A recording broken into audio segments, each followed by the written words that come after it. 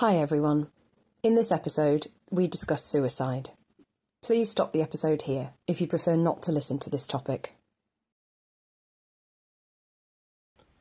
Welcome to It's All Mental, a podcast from Every Turn Mental Health. Mental isn't a bad word. There's no health without mental health. We're here to talk about every high and low. No limits, just good conversations. Hello everyone, I'm joined today by Steve Phillip, who is the founder of the Jordan Legacy. And Steve is on a mission to help us move towards a zero suicide society. Steve, thank you so much for joining us today. Thank you for the invitation, Adam. So Steve, I just want to open up first and just ask you to talk to us about Jordan and your son Jordan and tell us Jordan's story. Yes, thank you for asking. A conversation I have pretty well every day of the week, and I talk about my son a lot more now and have done in the last 3.5 years than possibly I did going back to prior to December of 2019. Jordan, my son, who tragically took his own life on December the 4th of 2019. It'd be very easy to talk about his illness and mental health challenges and his suicide, and I will come back to that in a moment. But yeah, Jordan was a young man of 34 when we lost him. He was someone that had a loving family, despite his mother and I separating and divorcing in 2005. We've maintained still to this day a close relationship. And so he had a very loving family, a huge network of friends. In fact, I subsequently discovered after his death 4 separate networks, huge networks of friends from university, from where he'd lived previously, his work colleagues, all who looked at Jordan as this good-looking, just over 6 foot tall lad with dark hair who apparently had all the dance moves at the weddings and social events that he went to with his friends. He was the guy who invariably, if his mates were struggling, they would go to him for some counsel and advice. And many a story I heard on nights out in Newcastle or other city centres when they were out for a few beers. Often his mates would be looking over their shoulders to see where Jordan had gone, and there he was chatting with some homeless busker and just having a conversation with them. He had a huge amount of empathy for other people. Heard tell of him being a great listener of people as well. And he kind of sometimes reflect, because Jordan was diagnosed with clinical anxiety and depression in 2015, about 4.5 years before he took his own life. And you wonder kind of how much of that empathy comes from being someone who struggles with their mental health, who kind of understands it and gets it. He had a great job. He was an officer for the Independent Office of Police Conduct that obviously looks into issues relating to the police. Prior to that, worked in immigration with the Home Office. Very well thought of, and we still have a great relationship with his employer there as well. So on the face of it, a guy that pretty well everyone in his circle aspired to be, and yet underlying, of course, had these mental health struggles. On December the 4th, my background, just for a bit of context, was that I'd worked in consultancy and leadership and management development for a good many years. More recently worked with my own consultancy practice around social media, training large companies from Toyota, Harley Davidson, other organizations, large law firms, how to engage with sites like LinkedIn and Twitter from a business development point of view. And that's exactly what I was doing on December the 4th when I was working with International Motors Group in Solihull in the West Midlands, and got into my car to drive home to North Yorkshire and Harrogate, where I live, and received an incoming call from Jordan's girlfriend, Charlotte. And I had no reason to expect it was going to be anything other than a kind of social call and how we're doing. But immediately I picked up the phone and just heard the anxious voice and the stress and just her continually apologizing to me. Just saying, I'm sorry, it's Jordan, he's killed himself.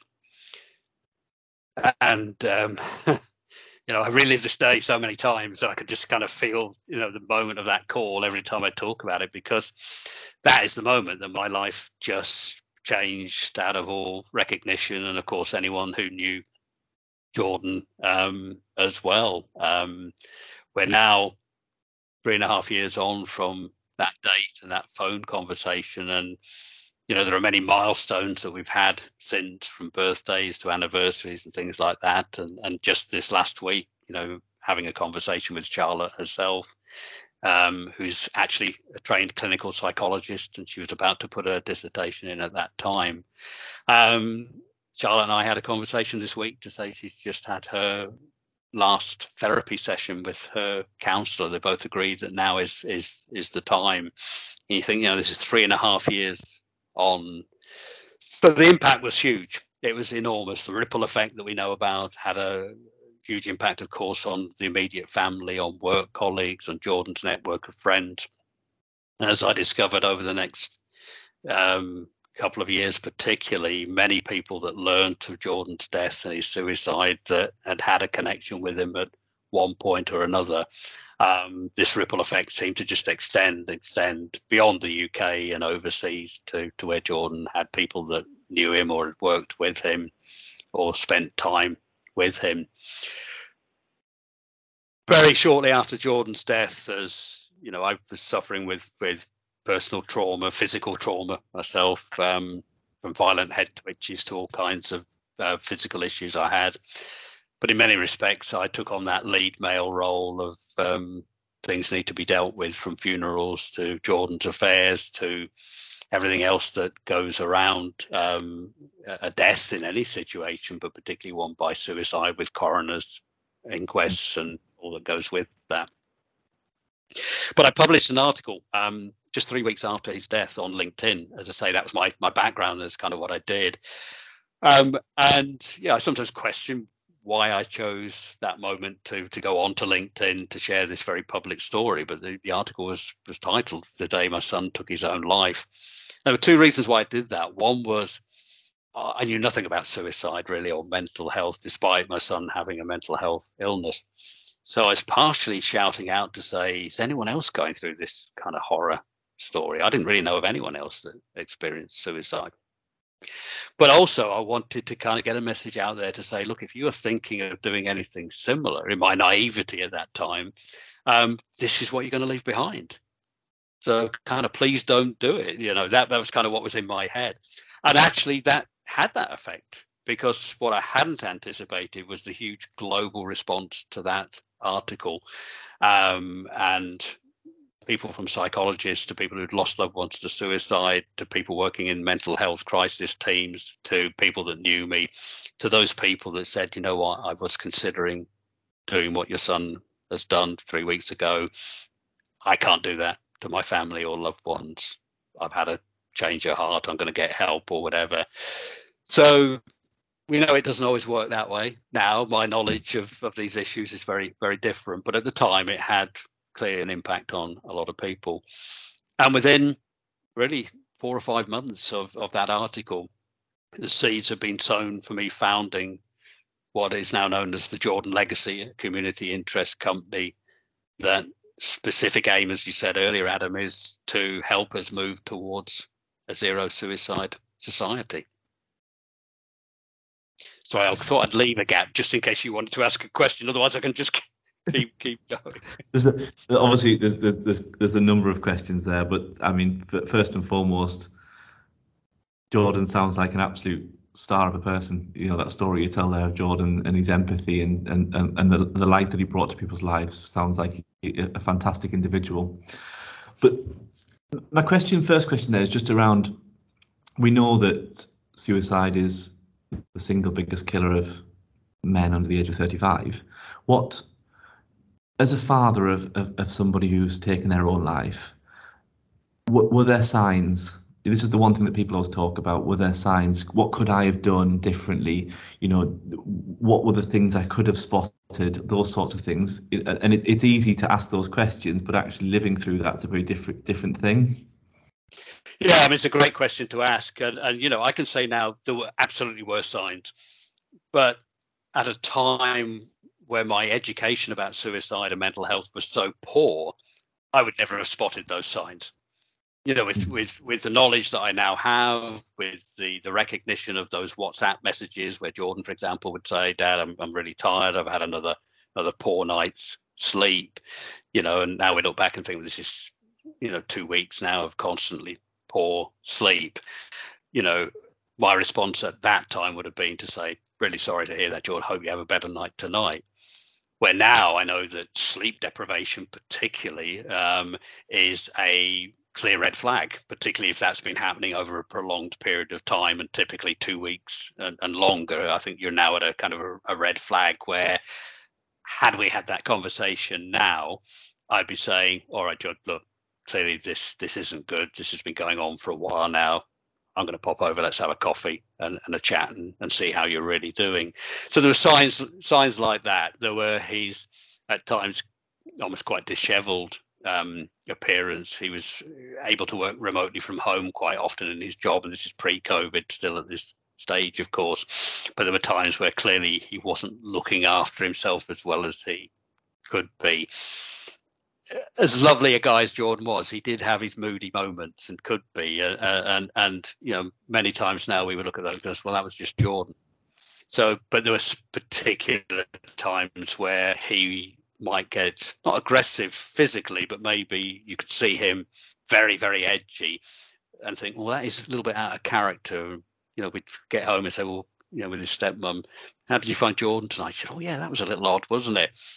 But that was it. It was a little odd. He's not sleeping well. Hope he has a better night tonight. These things now, when you look back at them, certainly the combination of things we were seeing, there were signs, and with a better education, signs that I could have acted on. And this is one of the reasons why education, I think, is so important for all of us.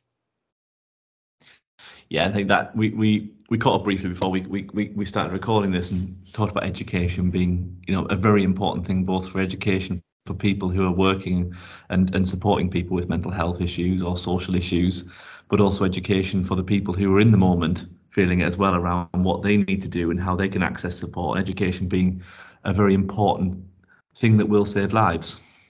I think that's really important because, a lot of people have said, did Jordan have talking therapy? And he didn't really know. When he was first diagnosed in 2015, he had a period of 14 weeks of CBT, cognitive behavioral therapy, and was prescribed antidepressants at that time. He went through 2 different variants of that until he found one that seemed to suit him a little bit better, which is often the case. But at no point following that initial CBT support did he have any kind of talking therapy. Now, I don't know if he knew what was available. I mean, I wasn't recommending places to him because, again, I didn't know. I didn't know where he could go to. So what would happen each time that he would kind of wean himself off the meds, which was very much Jordan's approach. He didn't like being on them, but then recognized he needed to be back on them. He would go back to the GP, do an assessment, prescribe him some more antidepressants, and we'd be back on that cycle.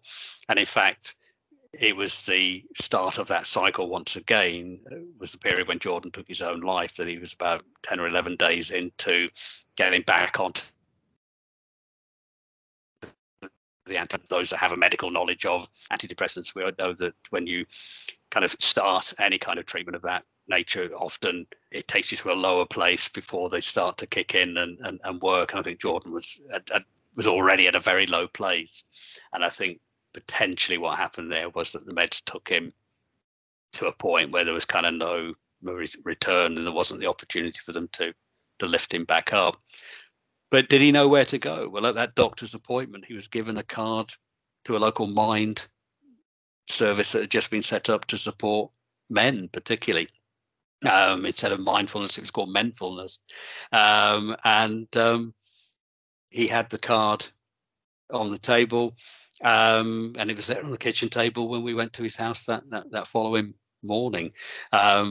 Ironically, it turns out that the email address wasn't working that was on there, and I subsequently had a conversation with Charlotte, who said, yeah, we felt we joked a little bit about it at the time. Remember, he tried to make contact, but the email address wasn't working, and he kind of left it. But that was it. That's all he had. One card, and that contact wasn't working. And, he had no idea where else he could go, I assume, but I never had that conversation with Jordan, of course.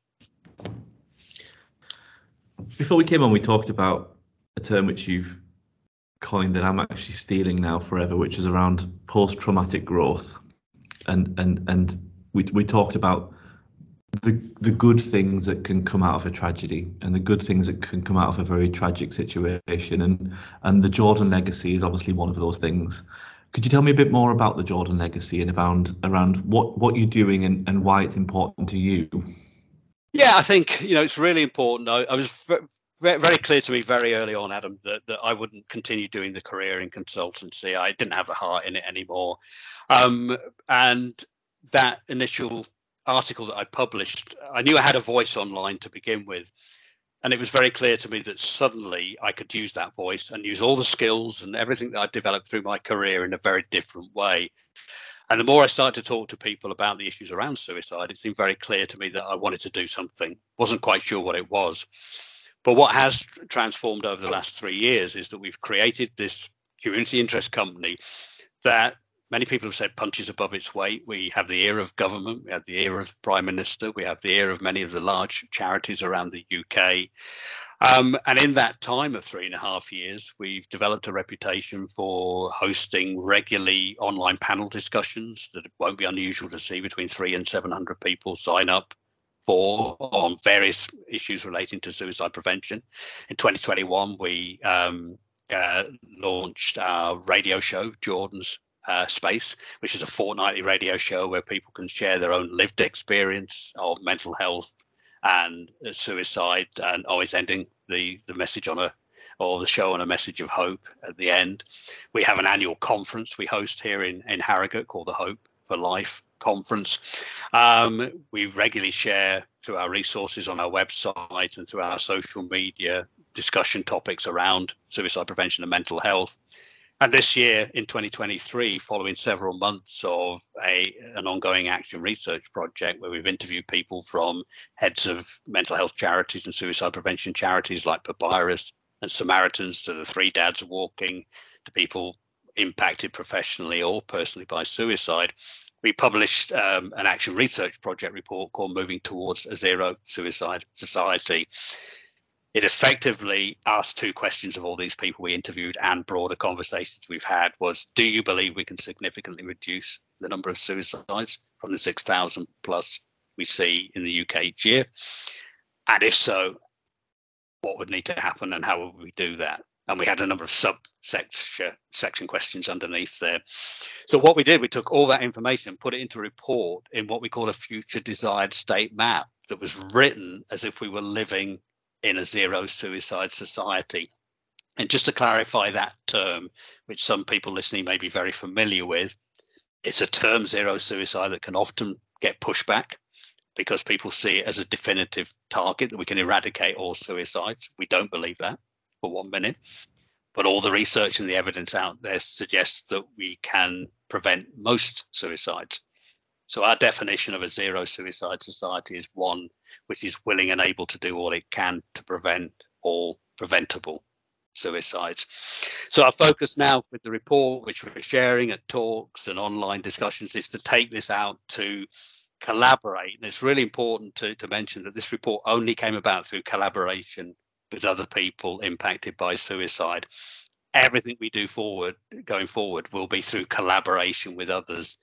And what we want to do now is bring that report to life and achieve that zero suicide society.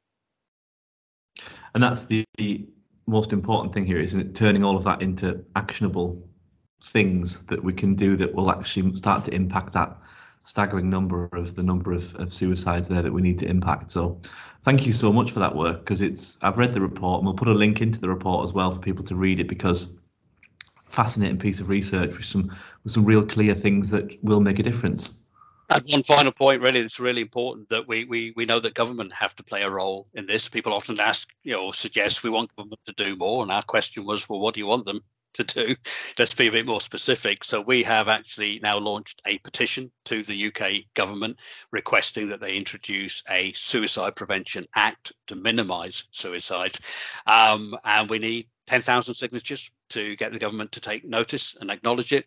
We need 100,000 for us to be able to attend Parliament with a committee of MPs to discuss the future of that as a potential bill in government as well. So any support for the petition, of course, we have up until January to reach that target 2024, would obviously be greatly appreciated as well.